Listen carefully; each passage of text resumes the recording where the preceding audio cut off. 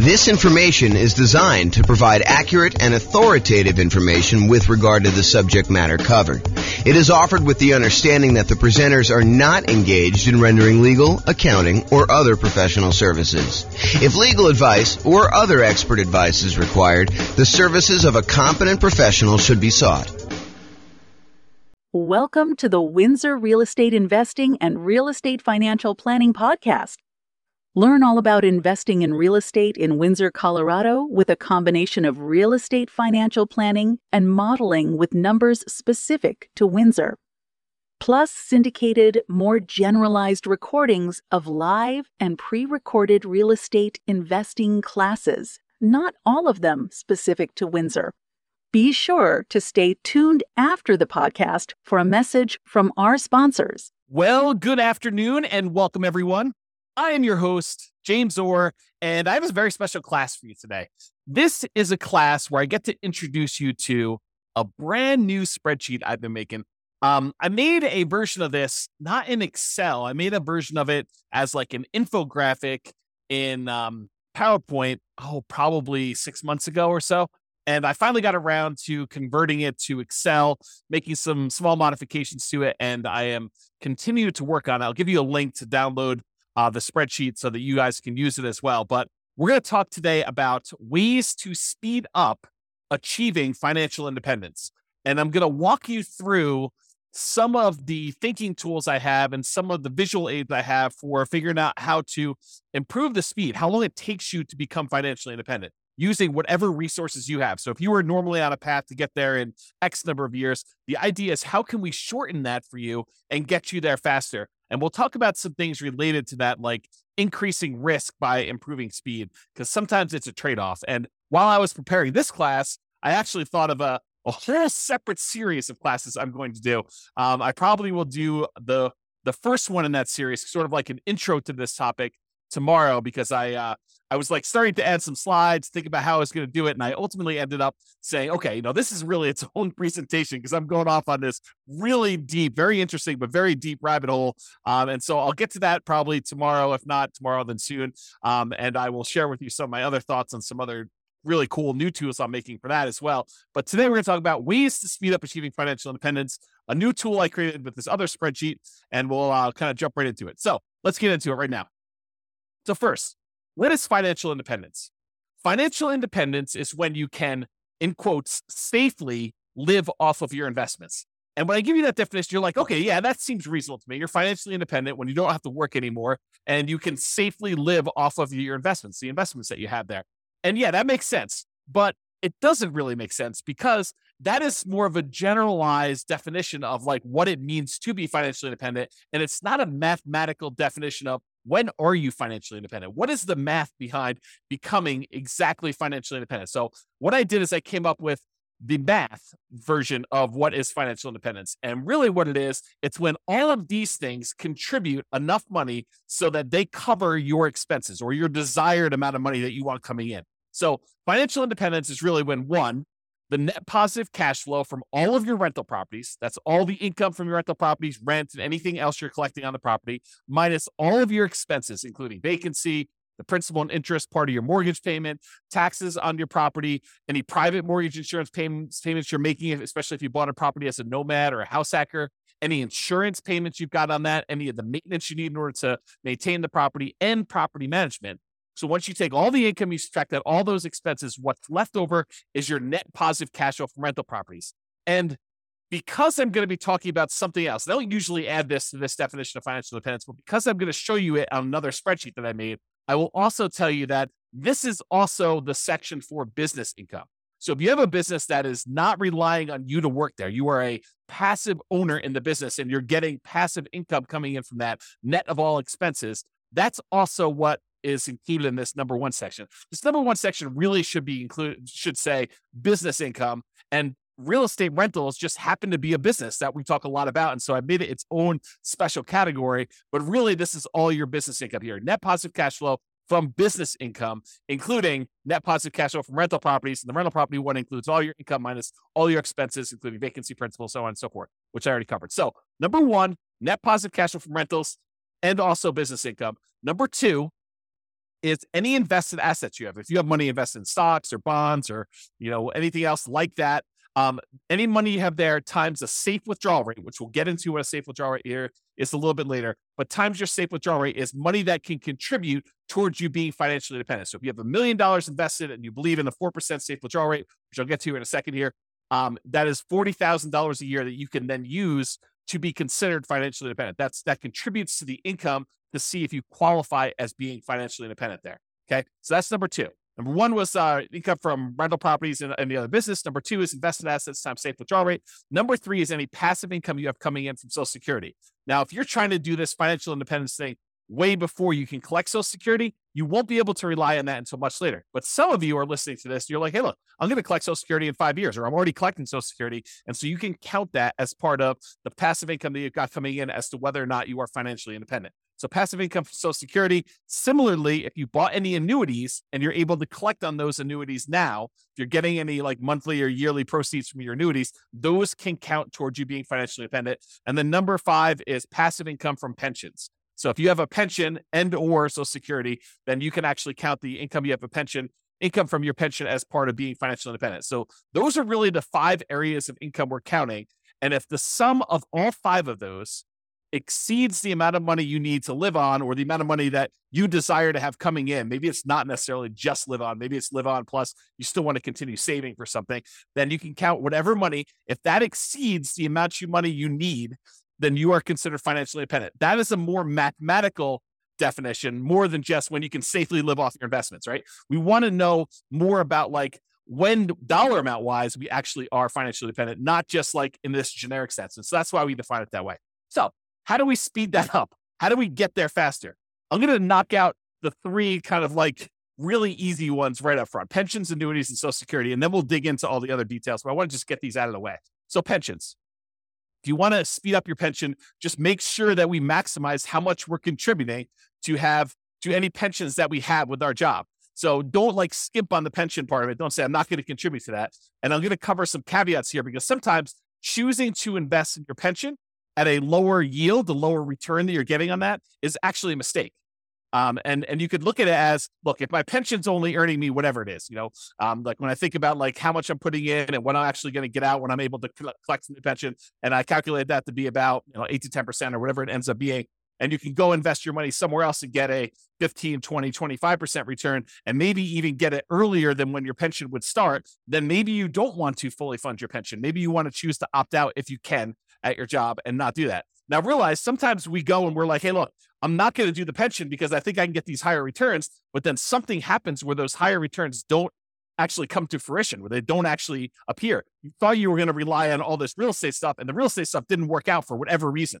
Now you don't have a pension because you stopped doing that. So you got to be careful that you're not trading off some speed with increased risk and then end up regretting it later because you didn't do some stuff that was sort of like your baseline safety net sort of stuff later. Okay. So pensions, that's number one. Annuities, we can buy, single premium immediate annuities, or you could do like, annuity payments over time and do that if we have the cash.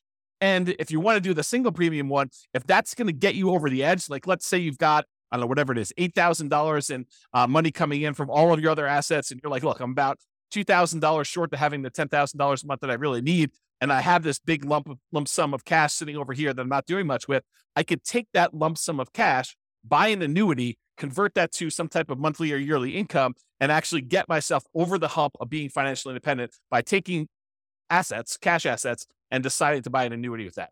And if the return is good enough from those, you can choose to do that. That may be a way to speed things up. If you're unable to find another investment that's going to give you the cash flow you need, maybe the annuities would exceed your whatever you want to use for your safe withdrawal rate, your 4% safe withdrawal rate, or 3% safe withdrawal rate. The annuities, especially if you're older, could be higher than that. And so you may choose to do that in order to get you where you need to be as a possibility. And finally, of the ones that we're going through really fast, Social Security. Make sure that if you are contributing to Social Security, that you are doing it and that you're going to be able to do that. Now, in some cases, you have some choice as to how much you earn or how much you contribute to Social Security. And I'll give you an example. It's not like for just employees. This is for like if you own a business and you're making a certain amount of money in your business, and you can decide how much of the income you want from your business to show up as wages, how much to pay yourself as a reasonable wage for the job that you're doing versus taking money out of the business as profit. Because with the ones where you're paying wages on it, you're usually having to pay a Social Security payment associated with that. The ones where you're taking as profit, you usually don't have to pay Social Security payment. At least that's my understanding. I'm not a tax expert. But you could choose to take a certain amount as wages and pay the Social Security versus taking more money as profit. So you could decide within a reasonable degree. You can't say, I'm taking no wages, I'm going to put all my money in profit. I think you'd get challenged from the IRS in that. And so you could decide to take how much you're going to take in wages as to how much you're contributing to Social Security. And if you wanted to, you could choose to maximize the Social Security benefit so that you get the most out of Social Security later on when you're able to collect on it. And you'd want to go do that math and see what makes sense for you in your particular situation. So be careful, though, that you don't deliberately minimize or avoid paying Social Security and then regret it later. Similarly, what we talked about with the pension discussion as well. Okay. So how do we speed up those pensions, annuities, Social Security? Really, it's just about contributing to those and making sure we're doing it. Okay. And I did mention this while we were talking about that, but I just wanted to point it out to you that the returns you're earning on pensions and annuities and Social Security might be lower than what you think you can get or what you actually can get in these other investments outside of those options as well. So while we may or may not while there may or may not be a somewhat reliable source of money returns later, focusing on the pensions, annuities, Social Security, they may not be high enough to improve your speed. And so you may choose not to invest in those, or you may choose to reduce your investment in those, or do sort of like a hybrid where you're only investing a certain amount, and then you're taking the larger proceeds of your money and you're investing it somewhere else. And we'll talk about that. So here's the new spreadsheet that I hinted at. I call it my financial independence, asset allocation, and cash flows engine.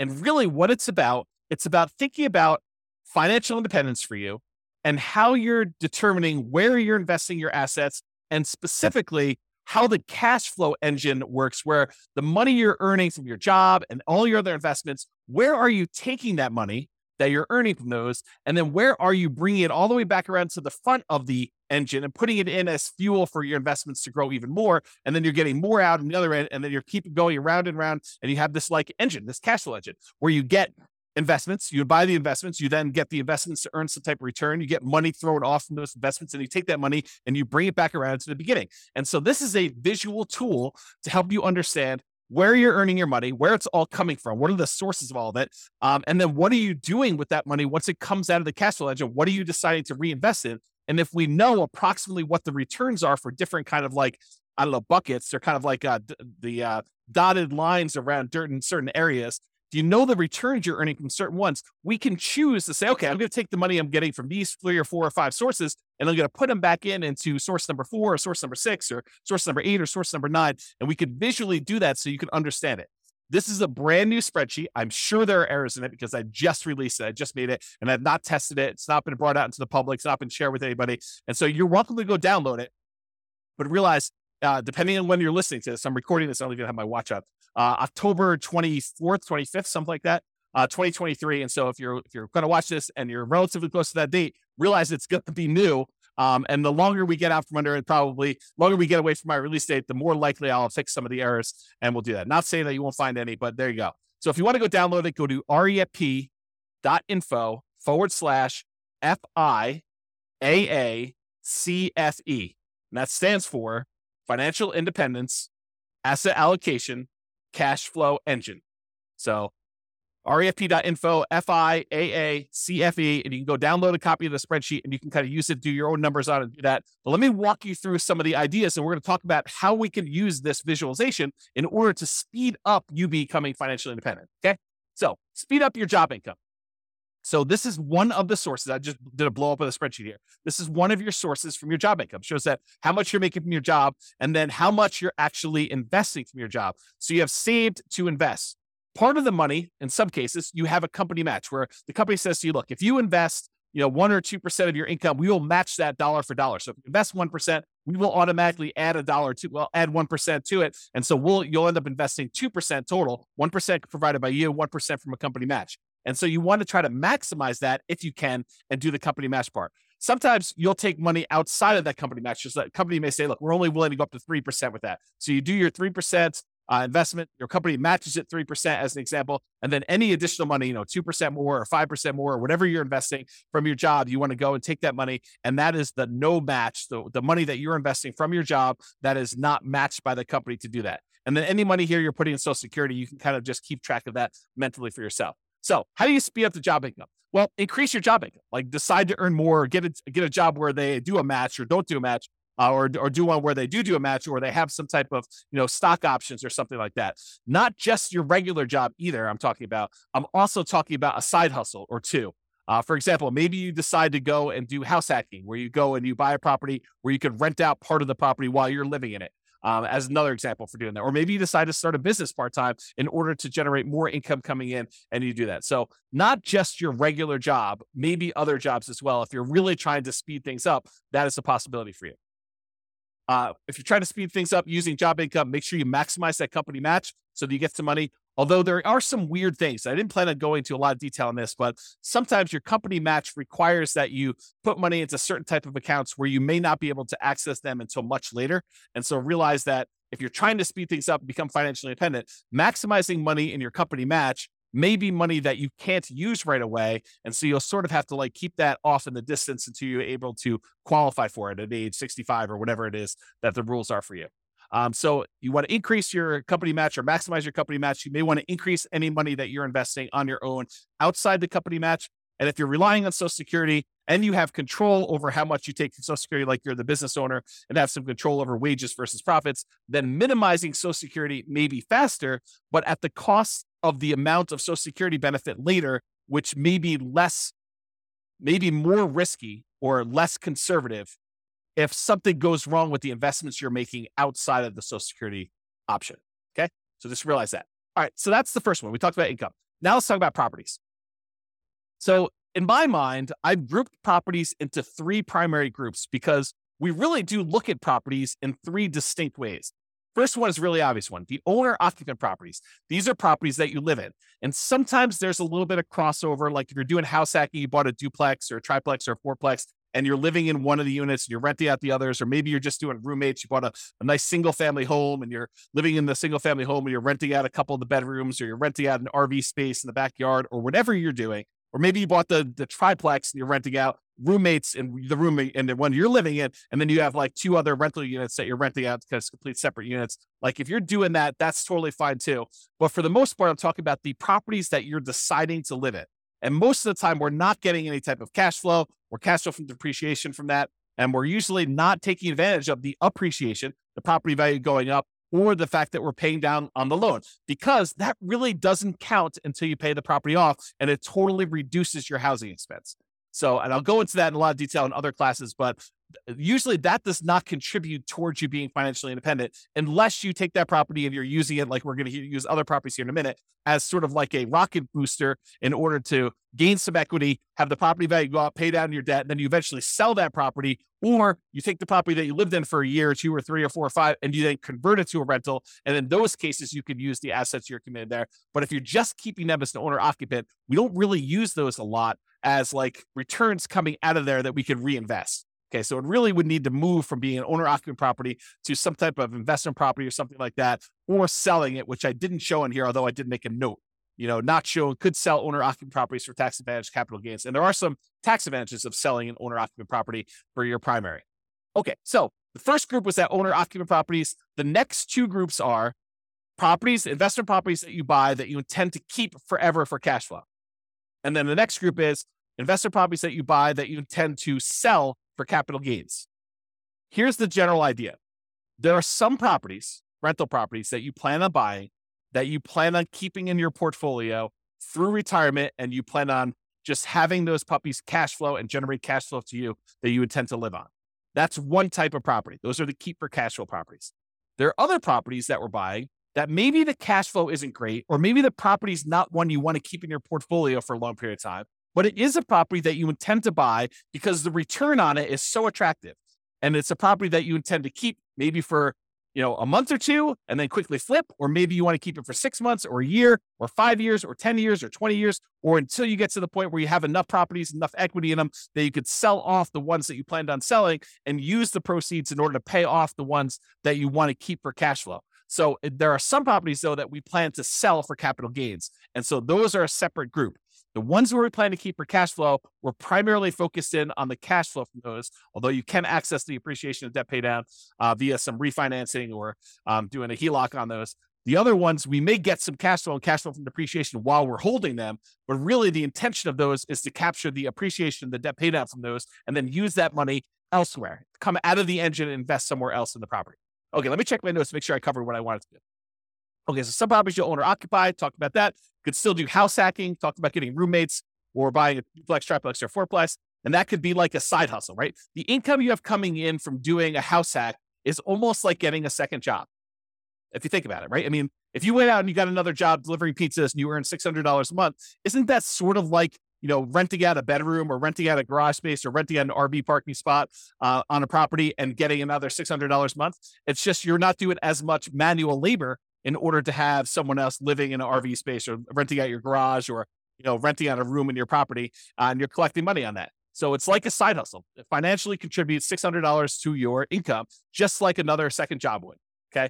And maybe even some tax advantages of you renting out part of your property, as you'll probably get some cash flow from depreciation for the part of property that you're renting. Okay. So we can still do house hacking, talked about that, and or the nomad strategy. If you decide to do the owner occupant property where you buy a property as an owner occupant, get owner occupant financing, usually low or nothing down. You get owner occupant interest rates, which are usually a little bit better than investor interest rates. You buy the property, you move in there, you have to live there for at least a year. It's a requirement of the lender that you stay there for at least a year. And then once you're done living in the property for a year, then you can convert that property to a rental, buy another property as the owner occupant, put another, 3.5% down or 5% down or whatever you're going to do, then move into that property, live there for a year and continue this property, acquiring rental properties with little or nothing down as you continue to acquire each one. And then you move them into either keep for cash flow or sell for capital gains as you do those. So that's the nomad real estate strategy, where you buy a property, live there as an owner occupant for at least a year, then you convert it to a rental. The reason why we do at least a year is that is a requirement of the lender. You cannot buy a property as an owner occupant, move in, and then move out before a year is up and convert it to a rental. It's called loan fraud. So do not do that. You have to stay there at least a year. It's a document you'll sign at closing when you get your owner occupant loan. It's why they will give you an owner occupant low down payment loan option with a better interest rate, is because you plan to owner occupy it. And the requirement is a year. If they change the rules and tell us it's 2 years, we'll start teaching 2 years. Right now it's a year. So use a year. Okay. Talk to your lender about that. We talked about that. And some properties you want to keep as long-term rentals. That cash flow goes toward the goal of financial independence. Some properties you want to sell for capital gains. Some of the cash flow while waiting the sale, where you'll capture and redeploy the equity you get from the property. Property goes up from appreciation, maybe some forced appreciation because you bought it at a discount or you did some work on it. And then property gets paid down a little bit on the loan. The difference between what you sell it for minus all your costs and taxes and stuff like that, minus what you owe on the property, is going to be that money that you're going to be able to redeploy as part of your cash flow engine in order to do this. Similarly to what we just talked about with all the real estate, because real estate is a business, as I discussed, we're talking about businesses here. So you basically have a business where you're getting cash flow, your profit from being in the business. Now, this is, if you have a job, you put your job income up on top in the spreadsheet and you get this business cash flow coming out as profit here later. Eventually, you may decide to stop working your job, but maybe you still own part of the business and you get profit from the business in the form of dividends or whatever else they're going to do there. And so you kind of keep this as there. So it allows you to kind of keep track of that there. Okay, now let's talk about safe withdrawal rate, because I'm about to go talk about the invested assets you've got and other things. And I want to mention what safe withdrawal rate is and kind of give you a very brief definition of what this is. We could really do like a 2-hour class on safe withdrawal rates. In fact, we probably could even do more. Okay, so what's safe withdrawal rates? SWR. It's how much you can, in quotes, safely withdraw from money that you have invested in things like stocks and bonds and likely not run out of money. There's no guarantee that you won't run out of money, but it's likely based on historical data.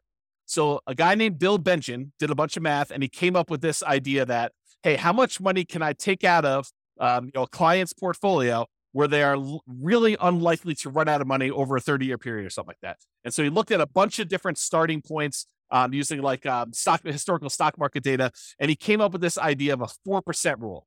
4% rule basically says you could safely withdraw 4% of the amount that you start with, and you are very low probability likely to run out of money using historical data. Who knows what the future will bring, but usually the future looks similar enough to the past where he's saying, okay, look, based on historical data, 4%, most of the time we can get away with doing that. In some cases, we actually end up running out of money over a 30-year period, but 4% seems pretty safe to do. Then the Trinity study came out. It was 3 professors from Trinity University, Philip L. Cooley, Carl M. Hubbard, and Daniel T. Walls. And if you want to read the Trinity study, you can go read it at refp.info/Trinity. It'll take you right to the PDF. You can go read the whole thing. But they did a whole bunch of analysis on the same problem. And they basically determined, if you have a 90% stock portfolio, or 10% stock, or 10% bonds, or 80-20, or 70-30, or whatever it is, they ran through a whole bunch of different variations. And they published how many times of the different starting years did people actually run out of money doing this. And they showed their results. So you can go look at all this and do it. So some people will use this if you've ever heard someone say, I'm using the 4% rule or the 4% safe withdrawal rate. It means that if you have $1 million invested, you can withdraw $40,000 per year, and you are not likely to run out of money. It's still possible, but you're not likely to run out of money if you've got that $1 million invested in stocks and bonds. In the simplest version of this, and there's lots of variations, lots of discussions about it, but in the simplest version, the $40,000 a year increases by inflation each year. So it's $40,000 year one. The next year might be, $40,000 plus 3% or something like that. And so you can go look at those numbers and see over time. Now, to be crystal clear, this explicitly excludes all real estate and business equity. So you can't say, I've got $2 million worth of real estate equity and I'm cash flowing $2,000 a month from that.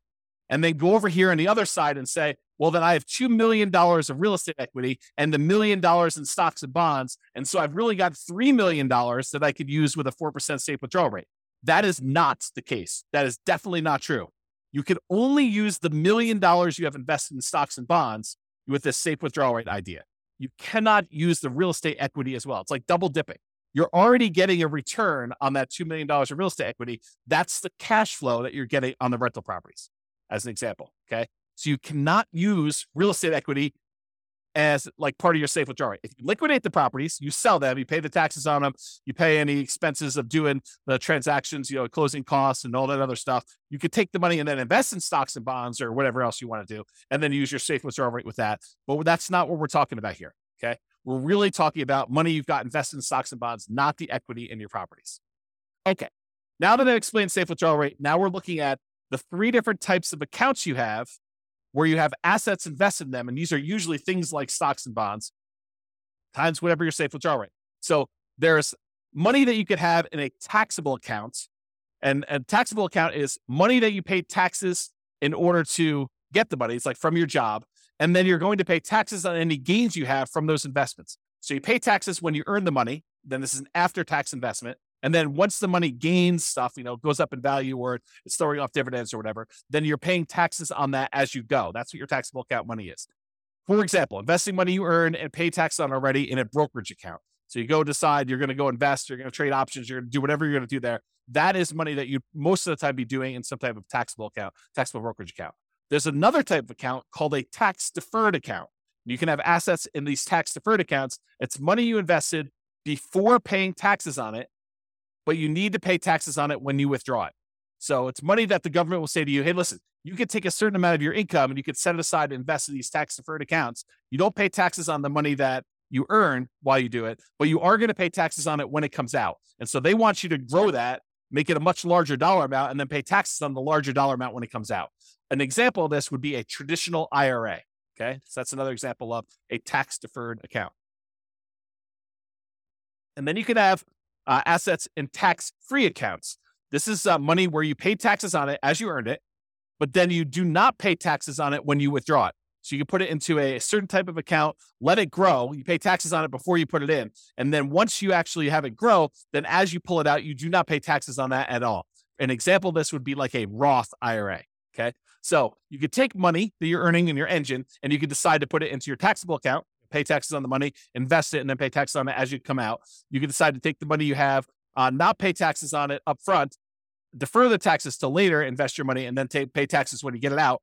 Or you can pay taxes on money, invest it, and then when you pull it out, it's tax-free. Okay. So those are the 3 types of options. You have an account, kind of like a line item for each one of those here. And then you multiply that by whatever your safe withdrawal rate is to find out how much money you could take out of there. Now, while you're actively growing your portfolio, you're not taking out money to live on or anything, you can just let these grow, right? You put money in and let them grow and not actually do a safe withdrawal right now. But later on, when you start pulling money out there, you may want to have money coming out of those. And then another one here is annuities. How much you bought in annuities, that you have the value of the annuities here, and then the annuity payout rate, you can calculate how much you're actually pulling out of there when you do the annuities. Okay, so besides earning more money from your job, from side hustles, from starting businesses, and reducing your expenses, your personal expenses, your business expenses, including taxes on both your personal and business expenses. So like, how can you go ahead and save more money by earning more and spending less, which both are really, really important. Okay. Like this is not like a trivial thing, but besides those, how else can we speed up financial independence? Well, it's really about what you do with the money you've got coming from your assets, like how we go and deploy the things that are coming out of the engine, the sources of the money that you have to invest. You know, when we talk about the engine, it's the money in, all the money that you've got that you're investing in your assets. Then what happens when you get returns, and what do you do with all this money coming out? Sure, there's job stuff where you're getting some money and you're saving it like there. But really, what are you going to do with like cash coming out of your businesses and the the money coming out from like your properties growing in value if you decide to do a refi or HELOC or whatever, or if you decide to take money and you sell a property or doing all that, or any money coming from your business or the safe withdrawal rate money you've got coming out. Like, what are you doing with all of this money? You're like thinking about like, where do I deploy it and how do I do it? So we're really focused on the sources of money out, all these little green letters in boxes there. So let's talk about the money to invest. What do we do with this money to speed up financial independence? And these are all the different things that we have money coming from. So the job, you've got some money coming in when the company matches your money, the money that you're saving that the company does not match, any of the cash flow properties that you own. You could decide to collect money now in the form of cash flow and then cash flow from depreciation. If you decide to pull money out of those properties, you're primarily keeping for cash flow, like you do a cash out refi, where you do a HELOC. And then if you have properties that you're keeping primarily to sell for capital gains, you might get a little bit of cash now in the form of cash flow and cash flow from depreciation. But then if you sell the property, there are certain proceeds you can get where you pay the taxes on it and you can invest in whatever you want. Or you could decide to defer your taxes, do a 1031 exchange, and then reinvest that money in more rental properties, like kind investments. So you could do that. Or if you decide instead of selling the property right away, you can access the equity you have in those properties with a loan temporarily and do a cash out refinance or HELOC, just like we did with the ones where we were keeping for cash flow. And then any business income you've got there, you can use the cash flow from owner profits. Then these invested assets times your safe withdrawal rate. We've got the tax withdrawals, tax deferred withdrawals, and then tax-free withdrawals from those three different sources, your annuities, your Social Security, and your pension. So those are the different sources of money to invest that we've got there. So what do we invest in? Like, we take all this money out from all those different sources, and like, how do we go and speed things up, and what do we reinvest in? And part of it is this choice. It's the choice of, okay, we've got all these sources of money that we just went over. Where are we going to put that? How do we improve it? And part of that is taking all this money out that we see. Some of them you're going to be deferring for later. Like, you're not going to be necessarily taking money out of, the tax withdrawal account or whatever, unless you're going to say, hey, I'm saving up money in this until I get to $100,000, and I'm taking $100,000 and I'm going to use that as down payment in order to buy a property. So you may be doing stuff like that, but sometimes it's like you're holding for a little while until your engine grows and the return grows in that. Then you're going to take money from there and you're going to move it up somewhere else. Okay. So what are we going to reinvest in? Well, here are the options, right? I've tried to simplify it down and say, these are really the choices we're looking at. Number one, we can invest in more owner-occupant properties. We could either put up money for down payments and buy another owner-occupant property. Maybe we sell one, use some of the proceeds and reinvest in that. Or maybe we sell one, take some of the money, buy an investment property, take less of the proceeds and go buy an owner-occupant property. But we take some and we use it for down payments to buy an owner-occupant property. Or we could pay down on mortgages and earn a return from having less that we owe on the property. So if we have an 8% mortgage, which is what they are about the time that I'm recording this, you could take money, from something else you've got on the other side and reinvest it by paying down an 8% mortgage. What do you earn as a return by paying down an 8% mortgage? It's not a trick question. 8%. That's exactly right. So if you're going to go have a loan, you're going to pay it down.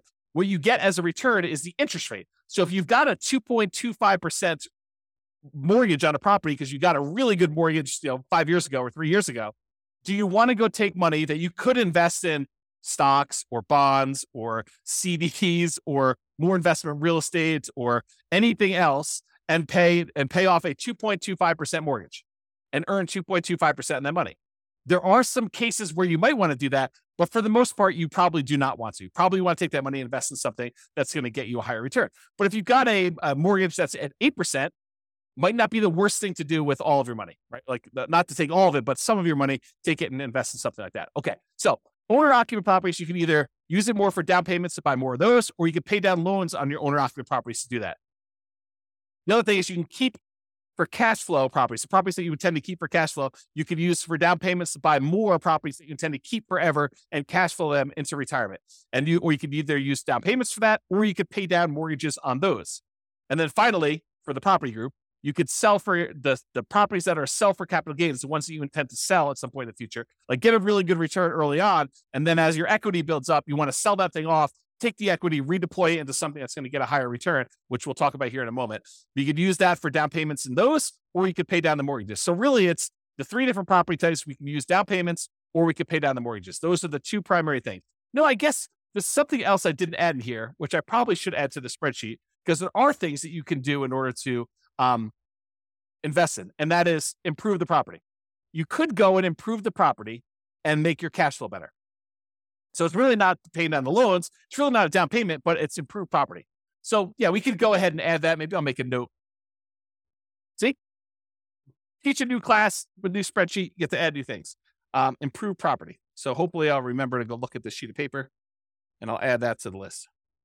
Okay, so those are really the things you do to properties. Or you could do your businesses. You could do down payments, you could do pay down loans, or you can also probably improve your business. I should add that as well too. Maybe make a note, improve business. And then buy assets. You could go take money and invest it in your taxable account. If you qualify for, like from an income standpoint, you could use it in your tax deferred account, or you could invest in a tax-free account. There's some qualifications and limitations for doing the tax deferred and tax-free. So just realize that you might be limited in what you can do that. Or finally, you could buy annuities. But that's really all we're talking about. These are all the choices we have of the money that we've coming out from our job and all these other investments we have. We could take that money and what are we really going to do? We're going to put it back at the beginning and we're going to reinvest in something. And now what we want to look at is what are the returns we're earning on all of these, and then make a decision. And I'm not going to go into returns today because we cover that in a lot of other classes. But maybe I will do a separate class where I just bring all the returns in and I just do a summary class looking at the returns you can earn from different things we've got going on here. But part of this decision-making process, how do you speed things up, is being smart about where you're taking money from in your engine and what you're putting it into to make sure that the returns you're earning on those make sense for you for getting you where you want to be. Okay, so now that we talked about really like the engine and how it all works, let's now look at the three primary groups for how we can speed this up. Number one, we can increase savings. Number two, we can increase the returns. And number three, we can reallocate assets. So increase savings. Increase your income or all the other job type stuff you've got there, side hustles, whatever you've got going there. Number two, decrease expenses. So make sure that you're living frugally, that you are, not paying a lot in taxes on things like that.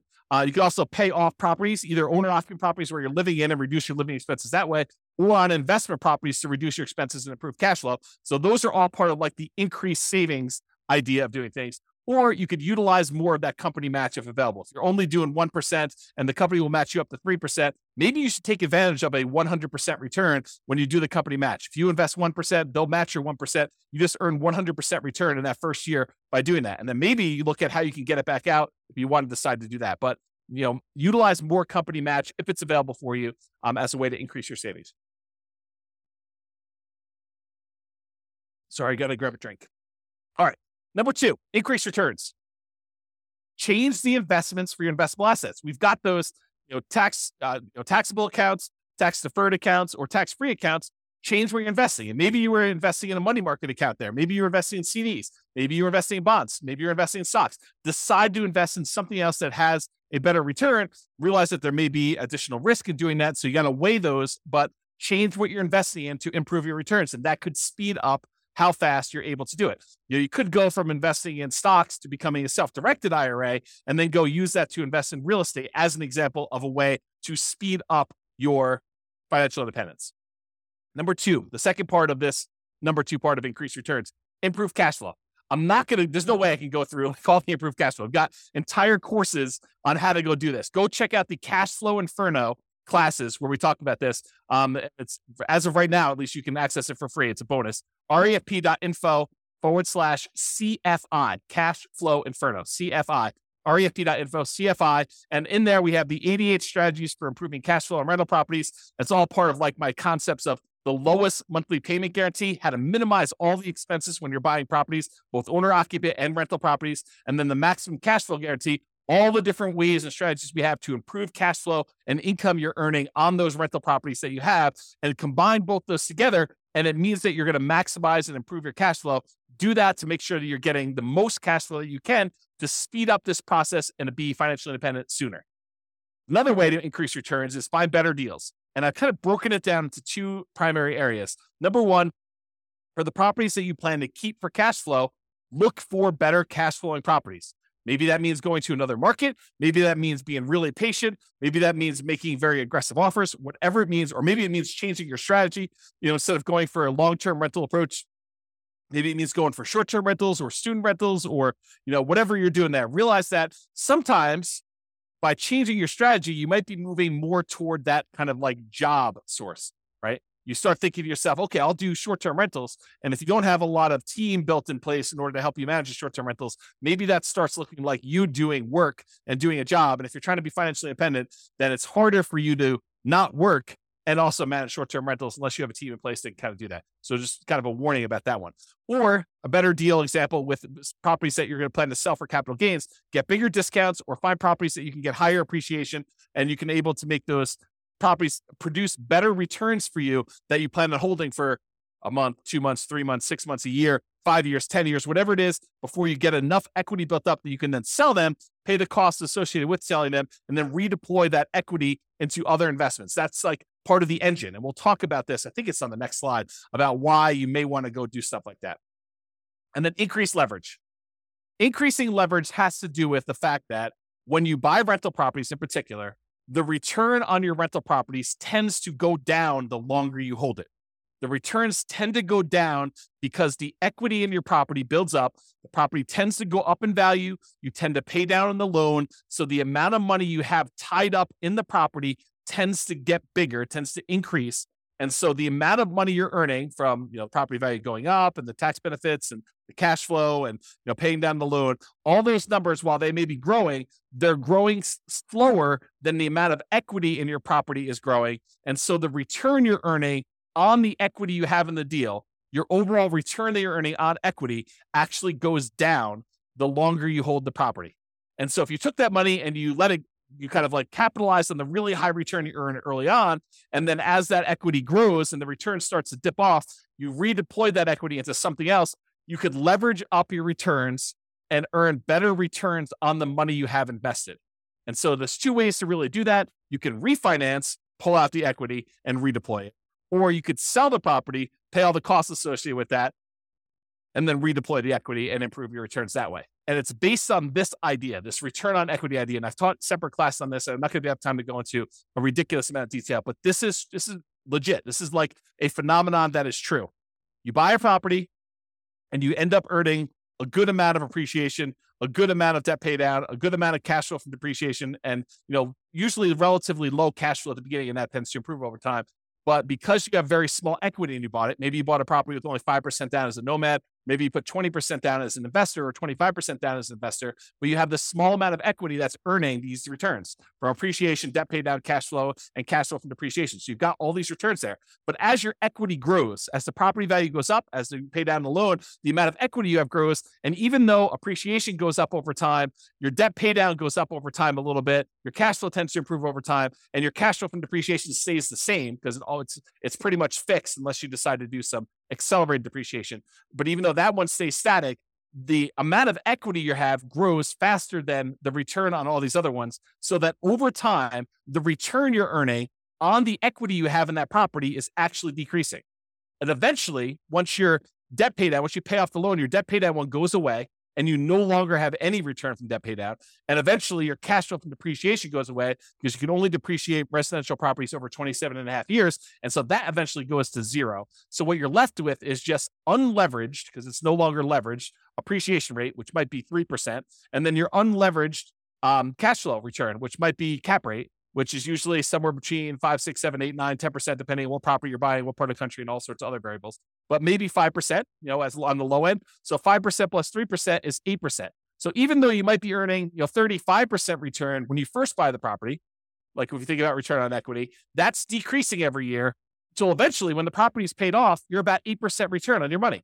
So if you decide, look, anytime my investment properties that I own, anytime their return drops below some number, some threshold you hit, whatever that is, 20% or 15% or 10%, you could say, look, I'm going to sell this property and re-leverage up. I'm going to take the money. I'm going to pay the taxes. I'm going to pay the capital gains tax. I'm going to pay the depreciation recapture tax. I'm going to, pay the real estate commission to get out of it. I'm going to pay the closing costs, and I'm going to take whatever's left over, which is what we call true net equity. That's the amount you have left over after all those expenses I just named. And you're going to take that money and you're going to go buy another asset, whether that's any of those other assets we just talked about: down payments, paying down loans, investable assets, times safe withdrawal, buying annuities, whatever you're doing there. Or like any of the taxable, non-taxable, tax deferred, tax-free, all those different things. You decide what you take this money from and invest in there. And if you want to save some of your money on the sale and you want to do a 1031 tax deferred exchange, you can delay having to pay capital gains and depreciation recapture. You're still going to need to pay the real estate transaction costs and closing costs, whatever those are, unless you're able to negotiate having your buyer pay them for you when you go and do this. But in most cases, you're going to pay those, and then you can take that a much larger chunk, but you're limited in what you can reinvest that in when you do that. Has to be other real estate, like-kind real estate, not owner-occupant stuff, okay? So this idea of return on equity declining over time is real. It's a real phenomenon. And so we a lot of times, investors will look at this. They'll be like, look, I would like to work around this. I would like to not have this happen to me. However, other real estate investor folks look at this as a natural, organic de-risking of the portfolio over time.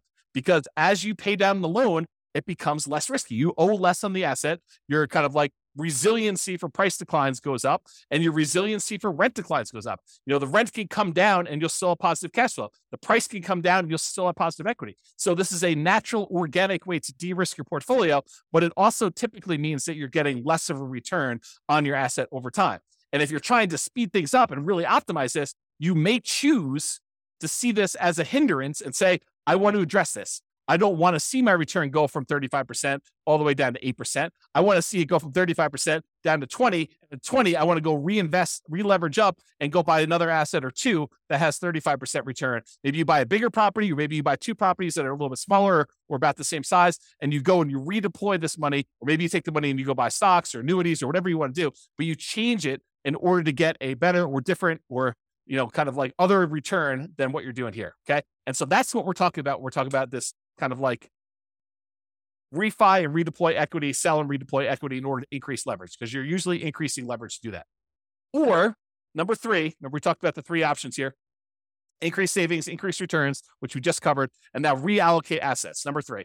So change the investments for the investable assets. So we had this before the other one, but if you were investing in bonds, maybe you decide to change it to invest in stocks. Maybe if you were investing in stocks, maybe you decide you want to go invest in options, or maybe you want to take it and invest in treasuries or bonds or whatever. You could change what you're investing in order to optimize for return, but realize that does change the risk characteristics of what you're investing in. You go from bonds to stocks, it's changing. The asset classes, the underlying asset class you're investing in is different. Okay. Or you could utilize some of our like deal alchemy strategies. If you kind of not seen that course, it's another bonus course, refp.info/REAP/alchemy. And if you go there, there's a whole bunch of stuff about how do you move returns from one quadrant to the other. So if you're really concerned about earning money in that cash flow quadrant instead of appreciation and debt pay down, you can decide to do things with your asset in order to work on maximizing cash flow. For example, you may refi some of your properties to have enough money come out of those to pay off other properties to improve your cash flow. Sometimes it just works out that you have enough equity in your properties that it's spread out in a really unusual way that is limiting how much cash flow you can produce. And it might be better for you to refinance, two properties and then use those proceeds to pay off one or pay off two. And that would actually improve cash flow by a lot more than just keeping your properties the way that they were and letting them all continue to pay off organically. Or another version of this is, let's say over the next, X number of years, you acquire 10 properties. And then once you have the 10 properties, you wait until you get to the point where you could sell off 5 of them and then pay off, use the proceeds from selling off 5 of them to pay off completely the loans on the other 5. So you just hold the properties as long as it takes for you to get to the point where you sell off a portion of them, 1, 2, 3, 4, 5, 6, whatever, 7, whatever it takes. and then you pay off the remaining properties that you keep. So now that you have 1, 2, 3, 4, 5 free and clear properties and no longer 10 properties that all were leveraged. And that could be a way for you to achieve financial independence and really speed things up. You buy more properties than you need, let them grow. These are all, the certain number of them you're setting aside as kind of like sell for capital gains. You're kind of deciding that those are going to be sell for capital gains properties. You let them appreciate, you let the loan pay down. You're not overly concerned about how much cash flow producing because you're not going to keep them for cash flow. You're really looking at what's the overall return I'm getting. If it's getting a 30% or 40% or 50% return, especially early on before that return on equity curve drops off, then once you get to the point where those things have grown enough, then you go and you sell those, you take the proceeds and you use it to pay off properties that you plan to keep in your portfolio forever. Or maybe you have the 10 rental properties that you let grow for a period of time. You sell off all of them, and then you invest in stocks or bonds and use the safe withdrawal rate. Or you sell off all of them and you buy annuities, or whatever your strategy is.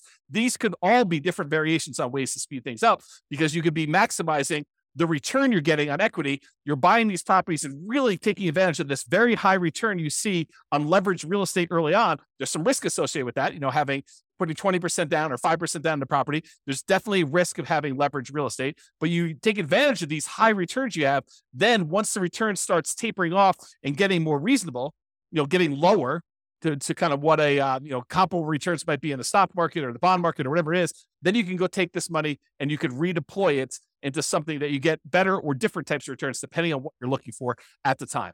And so those are the two ideas: refi them to pay off some properties or business, or sell them to pay off some properties or business to do that, or invest in something else. You'll use the refi or the sale to invest in whatever assets. If we go back to our engine, it's really like taking money out of these ones where you sell, and you either pay taxes on it or you do 1031 exchange, depending on what you're doing here. In most cases, you're probably going to be paying taxes. Then you're taking this money and you're using it on the spreadsheet in order to reinvest in something else, whether that's paying off loans, improving the property, paying off a business or buying a business or whatever you plan on doing, investing in taxable stuff, buying annuities, but it's taking that money and using it there. And that's what we're trying to do visually. Okay. Risk versus speed. So often I would say, increasing speed results in increasing risk. So because we re-leveraged up or because we are seeking these higher returns, sometimes we're doing that and we're increasing our risk. For example, increasing leverage on your properties to improve your return on equity almost always increases risk. Right? If you go re-leverage up, you take these assets, you take one property that's the equity is kind of growing, you take that, you sell it, and you take that and you buy two more properties or a bigger property where you only put 20% down or 25% down when you had 50% of equity, you're likely increasing risk. And I've got a whole series of classes coming on this. We're going to use expected value to really drill down and understand how you could still have a better expected value. The results you're expecting is much more likely to happen, but there's also an increased likelihood for you to have a more significant failure. That's what we're going to look at when we talk about expected value. That's a totally different class. That was the class I told you I didn't have time to teach, but I'm going to teach another version of it. Okay. So for example, increasing leverage, talked about this, always increase. Many real estate investors will choose to de-risk the closer they get to their FIRE date, the financial independence retire early date. Because as you get a much larger asset base, having variations in that could impact. If you needed $3 million in order to be considered financially independent and you're getting closer to your deadline of when you want to actually be retired, then, if you have a portfolio that, could easily go up 10% or down 10% in value, and all of a sudden you see as you approach your date, the portfolio drops 10% and you need that 3 million and you only have 2.7 now, that's problematic. And so the closer you get to the date where you actually want to be financially independent and stop working, the less risky you want it to be, unless you're way above it, right? Unless you're like, okay, I need 3 million, I'm at 7 million. I don't need to de-risk that much at that point. But if you're close, then that's one of the more dangerous times. This is a retirement date risk. This is from Michael Kitces. Talks about the peak impact of portfolio size effect. Right as you're entering the period where you're going to stop working here, that this time period right before you hit your financial independence, retire early date, that is one of the more dangerous times.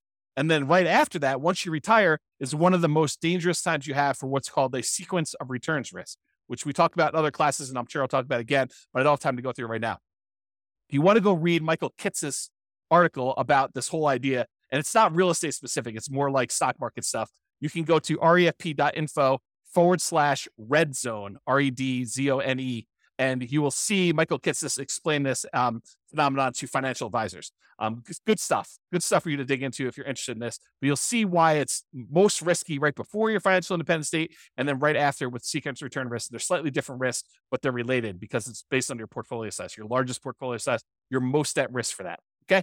So in conclusion, there are many choices you can make to speed up your journey to financial independence. And hopefully you're just starting to understand how this whole engine thing works. So all the different sources of money you got coming out, then what do we take that money and what do we do with it? What do we kind of move it back around to get it going in? And then when it goes in, it kind of comes out. And that's why it's an engine. It keeps repeating and it keeps growing with your returns there. So the choices you make about what you're taking with the money coming out and what you're putting it back into matter, and they can really impact the speed at which you're able to achieve financial independence. Some require more sacrifice and discipline to implement, reducing your expenses, saving more, getting a different job, doing side hustles. That's more work. It's more sacrifice, more discipline to implement. But some of them are mere distinctions at points of decision. Hey, and I'm going to take this money coming out of here. I'm going to invest it in this instead of this. And that can make a major difference. Taking your money and paying off a 2.25% mortgage versus paying off an 8% mortgage could make a big difference. And it's really no extra work for you as to what you want to do. It's just like deciding I'm going to do this instead of this. And so ideally we get this little visual, and I'll create some more tools around this so you can see like what the expected returns are. Maybe you put in your own numbers and you could decide where you're going to take money out of to kind of optimize and improve your kind of like speed to financial independence, but also weighing in the risks of doing so as well. Okay. Speaking of risk, some of these ideas will reduce risk. Taking money and paying off loans with them probably reduces risk overall, provided you have enough reserves. You don't want to go risk your reserves to kind of pay off a property a little faster. Other choices will increase risk.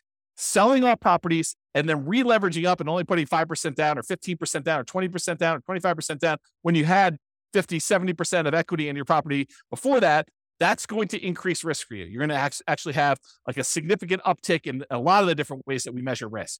For real estate investors, the decline you see from return on equity is a legit phenomenon. It does happen. So be aware that most of the time when you buy a real estate investment, the best return you're getting is really early on when you're most leveraged.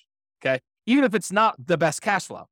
And organically over time, what tends to happen is your cash flow improves, but all of your other returns drop off. Okay. So that tends to be what's going on in your investment. So if you're really trying to maximize returns, especially if you've got some of those properties allocated for sell for equity or sell for capital gains, then a lot of times your overall return is going to be much lower the longer you wait on that. So that decline from the return on equity curve is legit and something that some people will use naturally in their favor to organically de-risk their portfolio as they get older, as their portfolio ages. Some people are like, I want rocket booster returns all the time. So I want to use these kind of sell for equity properties or sell to refi to get at my equity kind of process and redo those things to really maximize the return on equity numbers at the cost of increasing risk. And we'll look at those here when we do a lot of the expected value stuff in future classes to do that. Hope you enjoyed today's class. Hopefully it's not too long. Have a great day, everybody. This has been James Orr. Bye-bye for now. With home prices up, mortgage interest rates up, and rents up, but not quite enough to counteract the higher prices and interest rates. Cash flow on rental properties in Windsor is harder than ever. Book a call with the Real Estate Financial Planner to apply our proprietary 88 strategies to improve cash flow on your rentals. See the show notes for a link to schedule your call and improve your cash flow today. If you're a real estate agent, lender, or professional in Windsor that wants to help our real estate investor listeners, consider reaching out to learn about collaboration opportunities with this podcast. We'd love to add more value to our listeners by having you assist our investors buy, sell, and finance their real estate investments. See the show notes to schedule a call to discuss collaboration opportunities.